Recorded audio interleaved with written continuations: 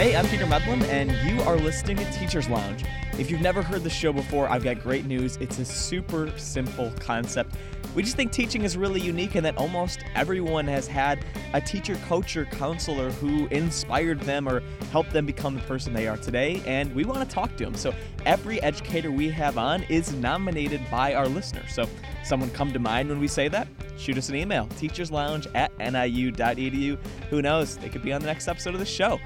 Today we have Scott Wickman on, who has worn so many hats through his career, from Spanish teacher, counselor, professor, journalist, to squirrel trainer. We're going to get into that, but for years he was an associate professor at Northern Illinois University's Department of Counseling and Higher Ed. He just retired during the pandemic, and I got to sit down with him to talk about retirement, learning to help people through trauma, mental illness, and pop culture, and of course, teaching squirrels. Come on, do you think we're not going to talk about that? But we cover a ton of ground in this conversation. But really quick, before we actually get into the show, I want to take a minute and acknowledge that this is the 50th episode of Teacher's Lounge. And over the past, year and a change, almost 2 years, I've gotten to talk to so many fascinating educators.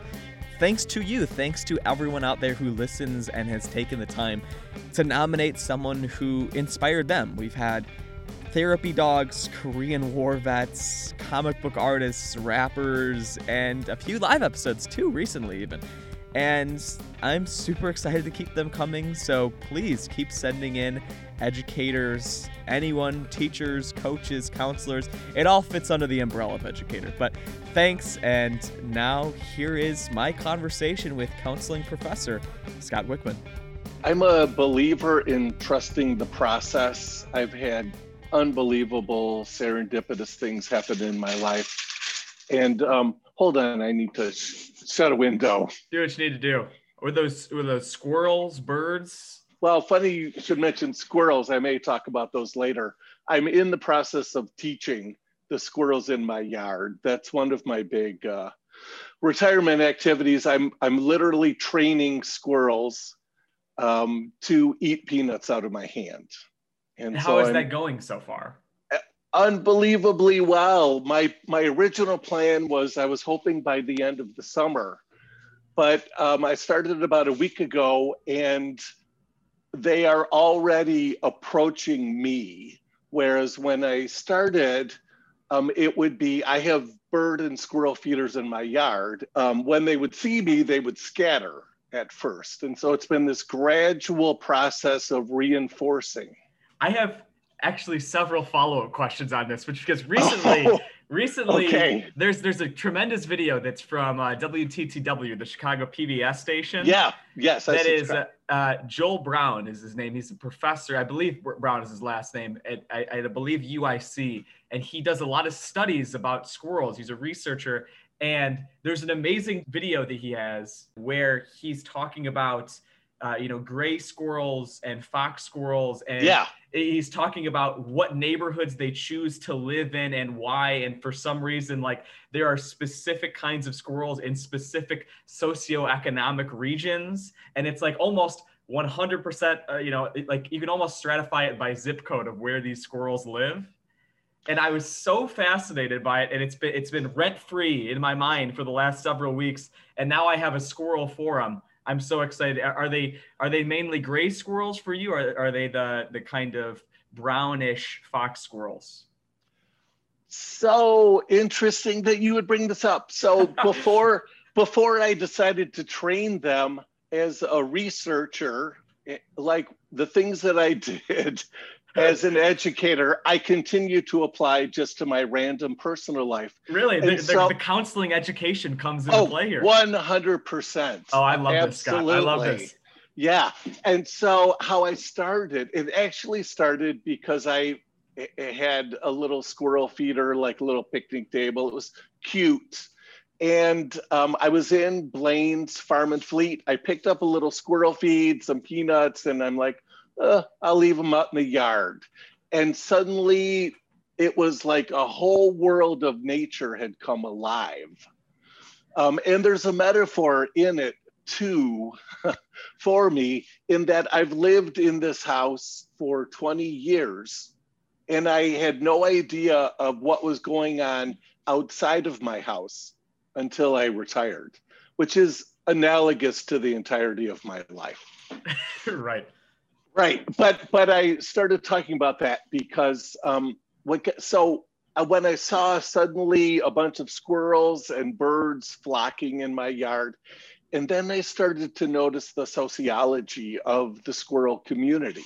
And there is a hierarchy, a squirrel version of a pecking order. Like now I have about 10 squirrel feeders in my yard. Some are higher up than others. And it is a position, the higher up someone goes, and I just place these feeders randomly, but there is a whole status among the squirrels. Additionally, between the fox squirrels and the gray squirrels, no one else has ever mentioned this to me other than you right now, but that's part of what I've been studying in my yard. So the gray squirrels, I think of them as cash and carry. So they go to this tree, they take the food and they leave. Whereas most of the time, the red squirrels, they will come, dine in, take their time, leisurely graze.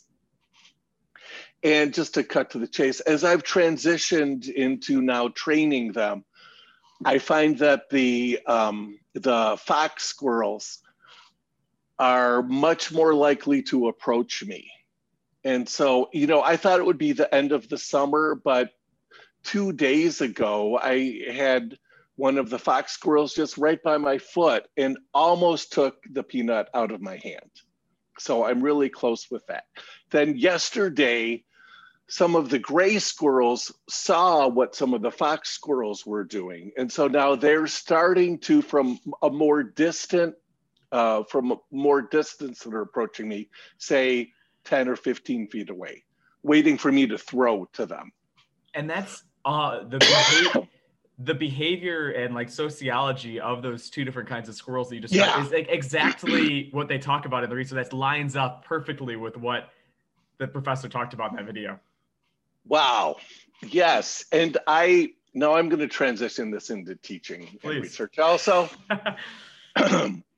In fact, a week from Saturday, I'm co-presenting at a national conference on a similar topic, but as applied to counselor education. It's a project that we called the Yay Boo Game with my colleague, graduate of our program, Dr. Andrew Plath. And so when we are teaching about behavior management as a counseling approach, we do an experiential activity that is called the Yay Boo Game.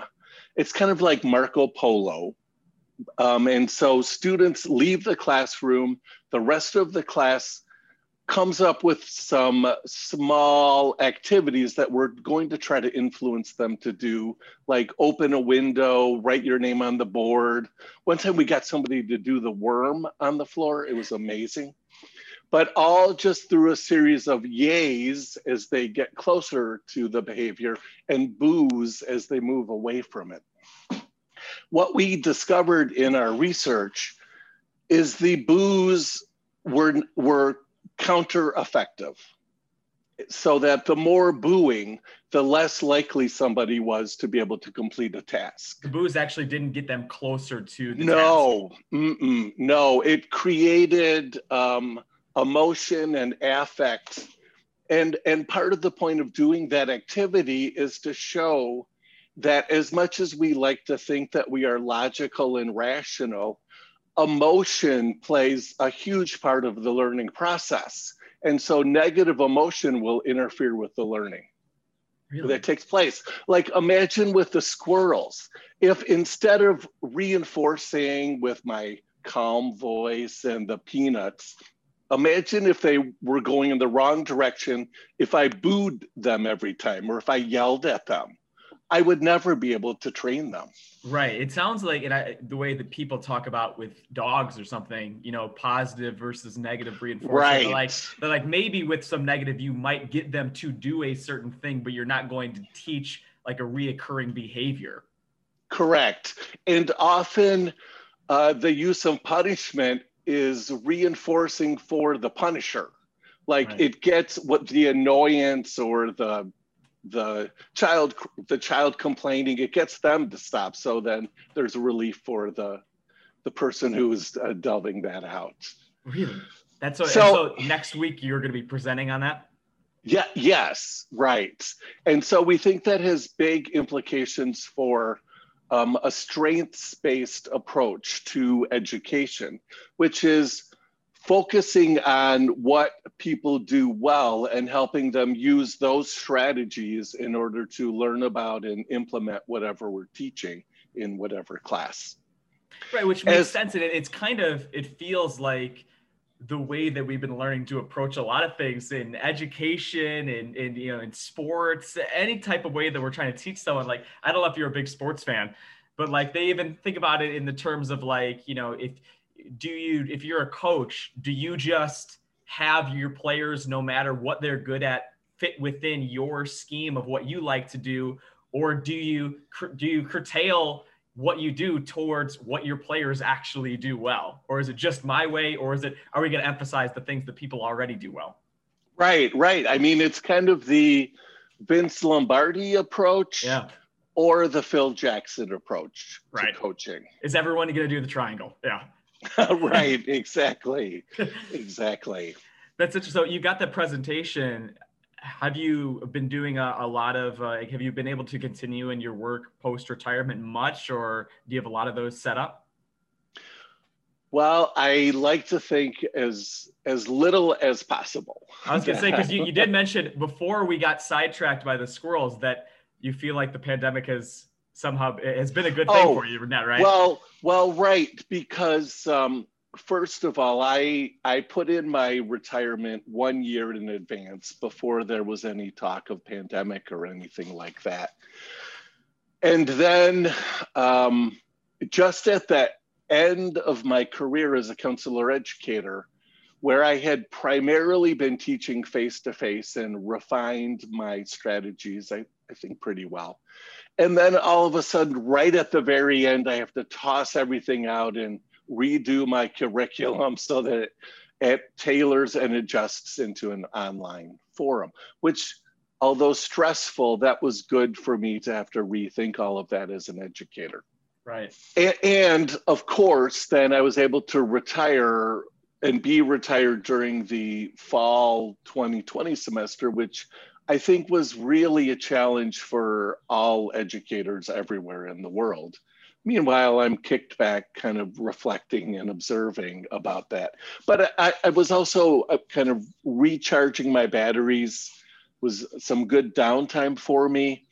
And also to apply counseling theories, knowledge about change and how to make personal improvement, trying to apply that to understand myself and where I want to go from here. Right. I think it's so interesting because, and we'll talk more about kind of your career arc, as it were, and you've worn a lot of different hats, and yes, and everything from Spanish teacher, counselor. You wanted to go into journalism. And, you did, yeah. Right. And like all of those things, the thing that I feel like they all have in common where they come together is that they're about people, right? Yes. Mm-hmm. And now being retired, has it been difficult to transition and not be in a spot where you are constantly with new people, new faces interacting all the time? Was that a weird transition? Yes, it is. And I miss it. But I also appreciated it. I almost feel like I've been on a sabbatical for a semester or so. Has it been a difficult transition from being around so many people and interacting all day, every day, to retirement? Right. So right around the time of the pandemic beginning and when we were in quarantine, my social media life changed pretty drastically. And I started to interact with many more people who had like experiences and interests. Many of my friends online, we all share a love for the band, The Replacements. Yes. And by having a love for that band, that we also have other things in common, personality wise or life experience that people who listen to the replacements have. And by the way, just to go meta here, I believe that in teaching, in education, I am bringing myself into that room. And so I'm going to be using myself as part of what is happening, like we're doing right now. Yeah, it's so interesting. And I know, like, with the pandemic, I feel like you've seen a lot of people take up new hobbies and things like that. And you're, like you mentioned, like, you're a creative guy, and you've done some performance and some music and stuff in the past. I'm curious, like, how has the pandemic impacted your relationship with your creativity? Well, it's kind of forced it to take different new directions, but it's the same inspiration for studying the sociology of a community of squirrels, which, by the way, also has incredible animal-assisted therapy effects on calming and reducing anxiety. But that same impetus I also use with Ancestry.com, and I do consultation with people who are seeking to find, people who were adopted and seeking to find information about their birth ancestry. And I've been able to help 13 or to 15 people do something like that. And so I feel like the same things that I was using in the classroom to support creativity, I'm able to channel them for myself in a different direction. That has got to be a really emotionally charged journey to take people on with those 12 or 13 people to discover that. Well, it is. And that's often the unexpected part, that people are surprised at how much it affects them. It seems like it would be just gathering information or light, but it gets that core identity. Right, which probably helps saying, like, your social or, your counseling background of trying to help prepare people for what that's going to be. Yeah. And I also actually, I was on Facebook right before we had this conversation, and coincidentally, one of my former Spanish students from 30-ish years ago was just commenting on how we used music and songs in our Spanish classes way back in the 1980s. And I think that when you add that creativity, I think it taps into people's natural desire to grow and develop. And so the learning that is involved with that becomes like not a chore, but kind of something that happens naturally through the experience. Right. You sent me like a news clipping, an article from the 80s when you were a Spanish teacher. Yes. And I was really fascinated by this because there's a whole section about the style of teaching. It was like a total physical response. Yes, I love that. Yeah.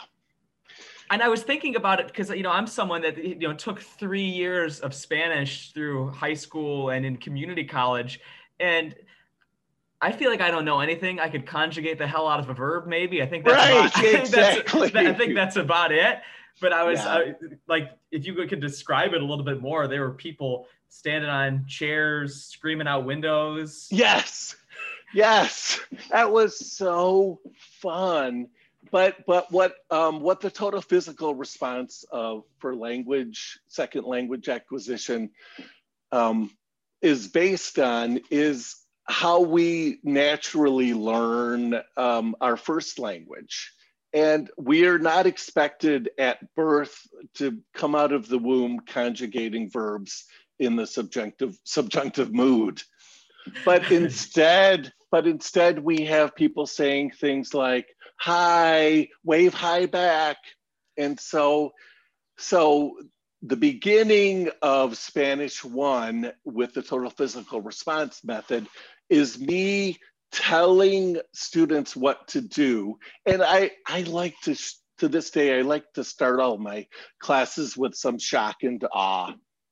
And so I would say very rapidly, within the next 45 minutes, you will be able to understand what it means to da la vuelta, tocate la nariz, siéntate, rascate el vecino, something like that. And people are like, oh, no way. But then we start the commands. And so I tell people in Spanish, stand up, turn around, scratch your head, open up the window, and shout out, Spanish is number one. And so they do that, and it's fun and engaging. And it also sort of fits with the natural, I think, flow of how learning and growth and development happen. That's so bad. Again, I hope that that's style or some kind of mode of learning, at least for Spanish, that happens now as someone that maybe didn't have the most ideal experience learning. Sure. Just when to and not say vosotros. Right. Yeah. The whole vosotros. Yeah. That's a whole thing. Is there, I mean, like when you're moving from Spanish to counseling, you know, Mm-hmm. teaching that, are there a lot of parallels that you can draw in kind of those styles of trying to teach and those styles of trying to reach people? Well, I'm trying to engage people through as many modalities as possible and in a way that's going to be meaningful. Yeah. So I just described one thing about Spanish, and I'm going to add some other things. So in order to help the learning sink in, like I would sometimes try to create catchphrases or sound bites or little funny sayings, or we would take a grammar rule and turn it into a song. Yeah. Like one of my favorites was this, and these were just I didn't sit home think this up. We collaboratively created this ourselves. So in order to know what order to put pronouns in Spanish, we created a chant that went indirect before direct, reflexive first of all. Indirect before direct, reflexive first of all. Yeah, indirect before direct, indirect before direct, reflexive, etc. Yes. You know, I read the article that you sent to me that is, you know, kind of gives you a brief biography, and there's a section of it where, you know, it talks about how, you know, you were teaching high school Spanish downstate in Southern Illinois or Central Illinois? Southeastern Illinois. Southeastern Illinois, and then transitioned into counseling, but I didn't quite get a full grasp of what it was that brought you from, you know, changing career paths from, you know, teaching Spanish to counseling. Was it just the relationships with students and trying to affect them in a different way, or what was it that led you to move from one thing to the other? Well, first, what I think that all helping has in common is relationship and the importance of relationship. And so I'm trying to create a sense of community, that we're all in this together and it's a safe space. And that I'm also applying the principles of person-centered counseling to making a student-centered classroom, etc. But I will tell you about that journey, which might loop everything together. So when I came to Northern Illinois University, I was really interested in psychology. But I had heard that to do anything with psychology, you had to be in school for at least 6 years. And I thought there's no way I want to do that. So I had a journalism scholarship at Northern, but there weren't many jobs in journalism, and everybody told me you need to get a teaching license to have something to fall back on. After I graduated, I thought that I was going to be a foreign correspondent and, you know, solve the problems of the world. But instead, it was very kind of a romantic notion, like Tom Sawyer, Huck Finn, going down to Southern Illinois, Southeastern Illinois, and starting over. And so that's how I got there.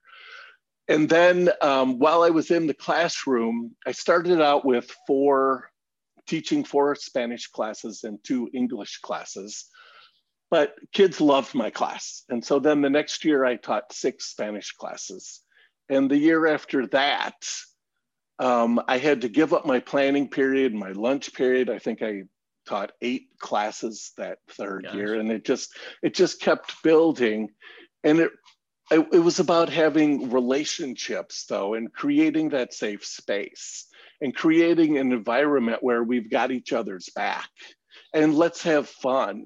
William Glasser, founder of choice theory, says that fun, which includes creativity, is one of the 5 primary human needs. Mm. And I also, underlying whatever it is that I'm teaching, I'm trying to send messages like, be who you are, be your best version of you, be different. You don't have to be what everybody else says that you're supposed to be. So I'm trying to convey that in how I'm relating to students and how I'm teaching. Yeah, and so you had that, and then the transition from that into counseling. Into counseling. Yeah, how did you get there? Well, so again, when I arrived at Northern for college, I was mainly interested in psychology, but I also liked writing. And so then I was doing so much informal counseling with the kids before school, after school, lunch, etc. Spanish club. So this was a school of a little over 400 students, maybe 425. And I want to say there were almost 200 kids in Spanish club. It was we just had such a good thing going on. And so I wanted to take what I was doing there and have more formalized knowledge on how to counsel. Right. But as soon as I got into my master's program for counseling, I knew I wanted to be a counselor educator. And so during my doctoral program, I worked as a mental health counselor and as a school counselor, all en route to doing what I've just retired from as a counselor educator. Is there a total physical response version in the therapy world? Is that adventure therapy? Yes. Yeah. Yes. So I had a different answer, but that was even better. But what I do, I'm a big fan of using experiential activities, and working online and through Zoom forced me to be much more intentional about this. But in a perfect world, first students are going to read about the material, and then we're going to come have a discussion about it and possibly see a video of someone doing what we were just talking about. And then we're going to have a chance to put it into practice. Right. And so I'm going to design some type of activity.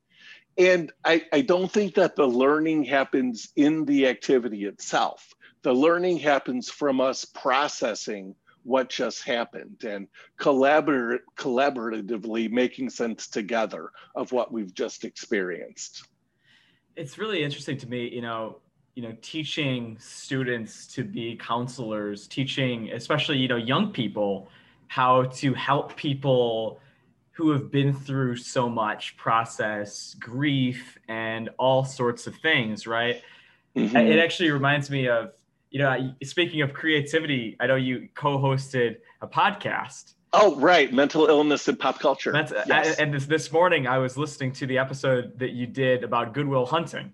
Yes. Okay. Which is a movie I love. And, you guys are talking about how Robin Williams' character, who is, the counselor in the movie, right. It makes progress with Will Hunting, with, Matt Damon's character, not only through just like being real with him and calling out BS, but also by talking about his own life experience and relating it in real life terms and talking about revealing part of himself to it. And I think that's so fascinating of what that balance is as a counselor, where you're there to help, you're there to be a helper for them. And, you don't want to make it completely about yourself, but you want to connect to them in a certain way. And that must be really difficult to, try to train people to be in that, to really know that balance, especially when they might be younger and maybe not have some of the adult experience of people that they might be trying to help, you know? Well, yeah, 100%. Definitely. Wow. So there's a lot. I know there's a lot. For somebody who wants to go into helping, they want people to feel better. And so it's very common initially when I'm teaching people to do something that would be challenging with clients, and for them to say, but I don't want to make my client feel uncomfortable, or I don't want my client to have to experience any uncomfortable feelings. And if you think about it, often that's the whole reason somebody came to counseling, is because they want to work through something and they know it's going to get harder before it's going to get easier. And there's a Tori Amos line, I love quoting music, and she says, I'm okay when everything is not okay.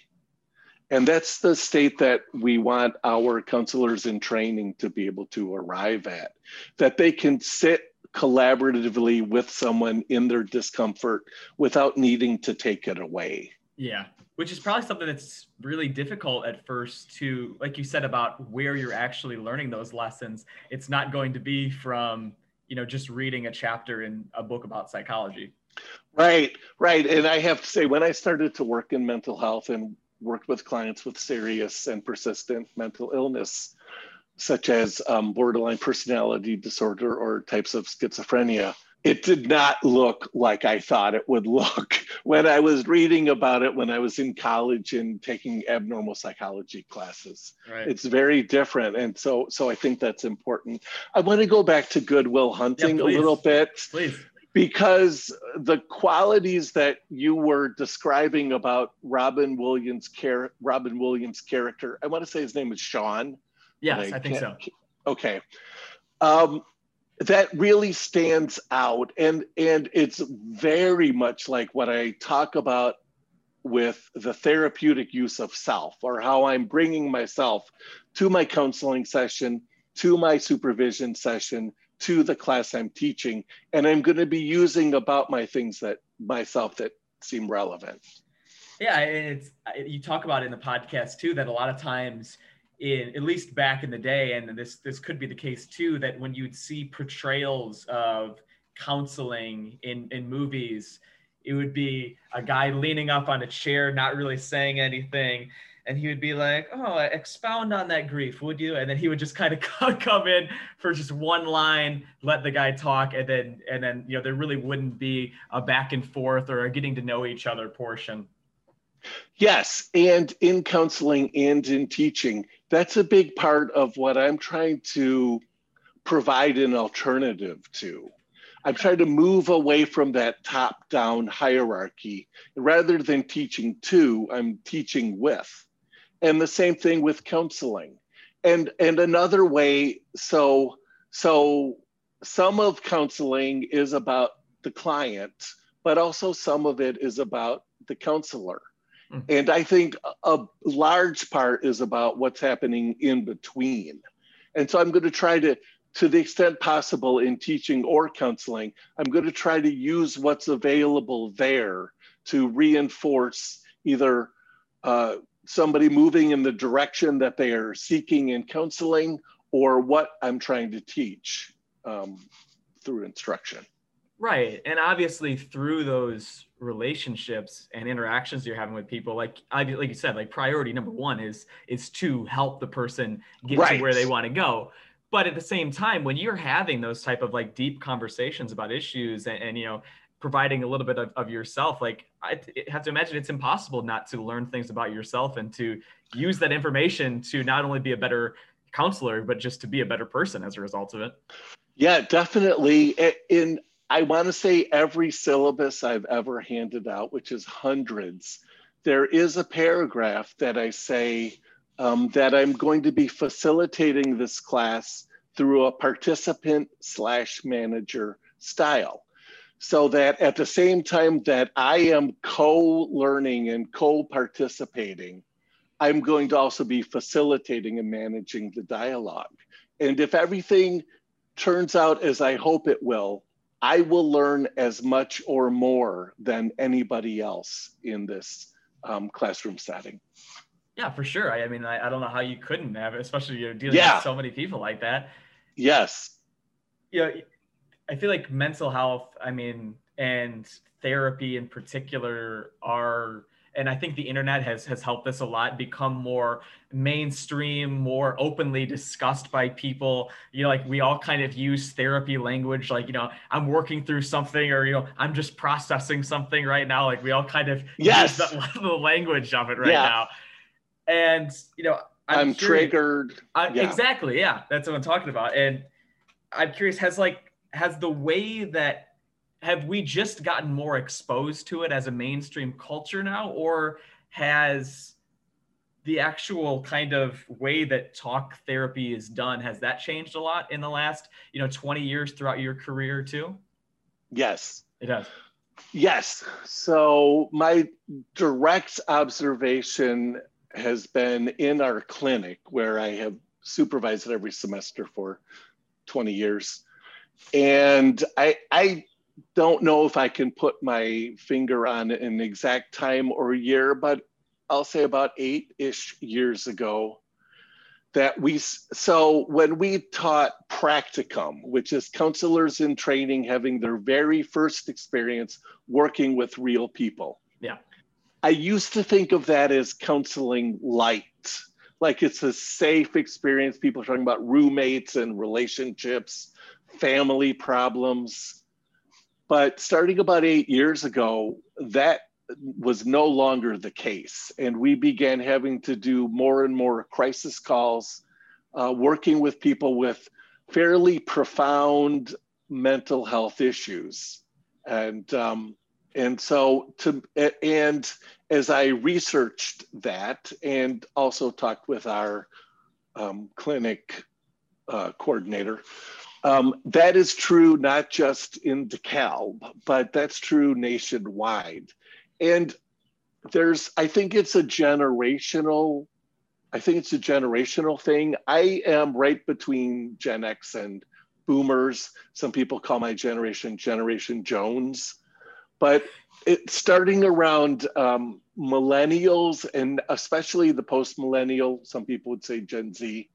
Other people say the iPhone generation. The Zoomers. I mean, so the stigma is so different than it was for boomers or for Gen X.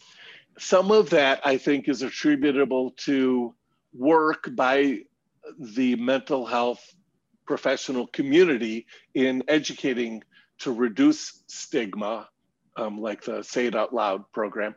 But in addition to that, I think this also goes along with cultural trends taking place, right, with characteristics of those generations and social media. Yeah. Social media. And we have access to so much more information. And I wonder then if that fits in with Piaget's information processing, that with all new information, we must assimilate or accommodate. And regardless of which option we choose, that facilitates our own personal growth and development. And so I think that people today are able to think with more cognitive complexity about mental health. Mm. And so then you change with the practicum too, so where people are kind of able to go in and they don't necessarily start off with the diet or light version of the practicum, and they kind of move right into the real gist of what's going to happen when they're in that field. Under close supervision. Right. Yes, obviously. Close supervision, yes. And sometimes in those situations, we will bring a licensed professional into the room or have them in the observation room. But the point just is that the intensity of the mental health issues has greatly increased.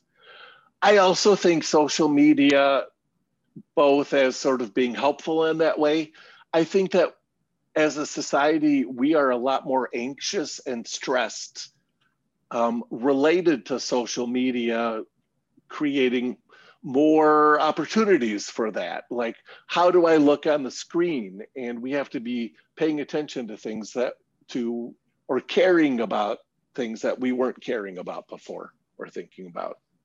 Right. So it's not only that there's like a stigma that's lifted about mental health, but also there could be, just generally more stress and anxiety, or opportunity for stress and anxiety, and then a willingness to talk about those issues. Yes. Right. I think that's really fascinating. Yeah, and then how that in turn affects the way that we train people to be counselors, I think is really fascinating. Yes. And if I could loop this back to my retirement, a big part of my focus since the end of August, since I've been retired, has been exploring my own mental health and taking all those things that I was teaching about, and now that I'm able to kick back, try to reap the benefits of that myself. So I really feel like I'm at a really good point right now in terms of my own wellness, becoming aware of traits and patterns and tendencies that I have from my own mental health that are both helpful, but that I also can present challenges.